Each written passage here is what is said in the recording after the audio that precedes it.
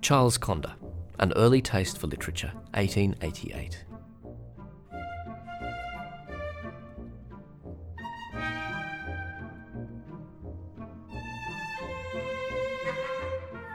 I see Conder quoted as a very great modern master, and fancy being with us in out-of-the-way Melbourne. Both Holmes and Ricketts speak very highly of Charles.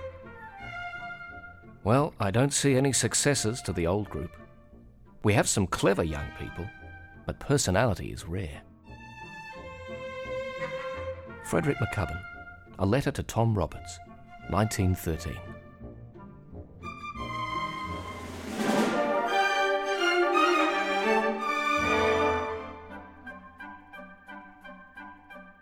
As a 15-year-old school leaver in England, Charles Conder wrote to his father in India, requesting that he might take up art as a career. His father refused, and instead organised an apprenticeship for him at one of the most remote points of the empire, under the guidance of his successful surveyor uncle, William Jacob Conder. Charles began his surveying career in the Hawkesbury area, but he was principally surveying for painting opportunities.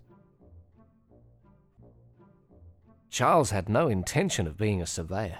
His heart and soul was all on painting. He always had a notebook with him, and anything that was likely to make a picture, he had it in that book. James Newland, Letter to John Rothenstein, 1936. Fortunately, for Charles Conder and for us, his uncle could see where his heart lay. He made no difficulties about Charles giving up surveying, and even secretly acquired his first exhibited work, Low Tide Hawkesbury River, from the Art Society of New South Wales exhibition in December 1887.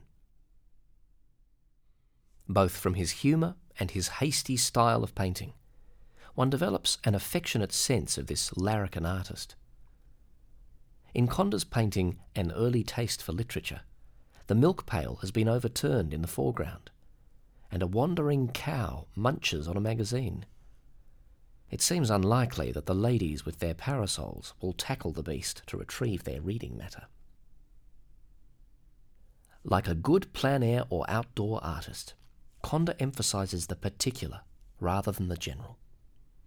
His surfaces are broken up by spindly trees, overgrown grasses, rickety fences, wandering stock, and assorted figures and farm structures.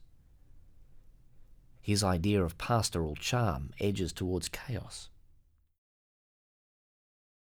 Conder was the D'Artagnan to the three musketeers of Australian Impressionism, McCubbin, Roberts and Streeton.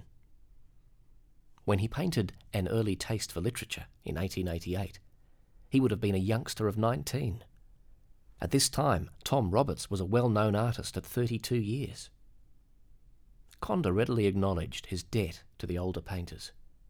That being said, he developed a distinct style of his own,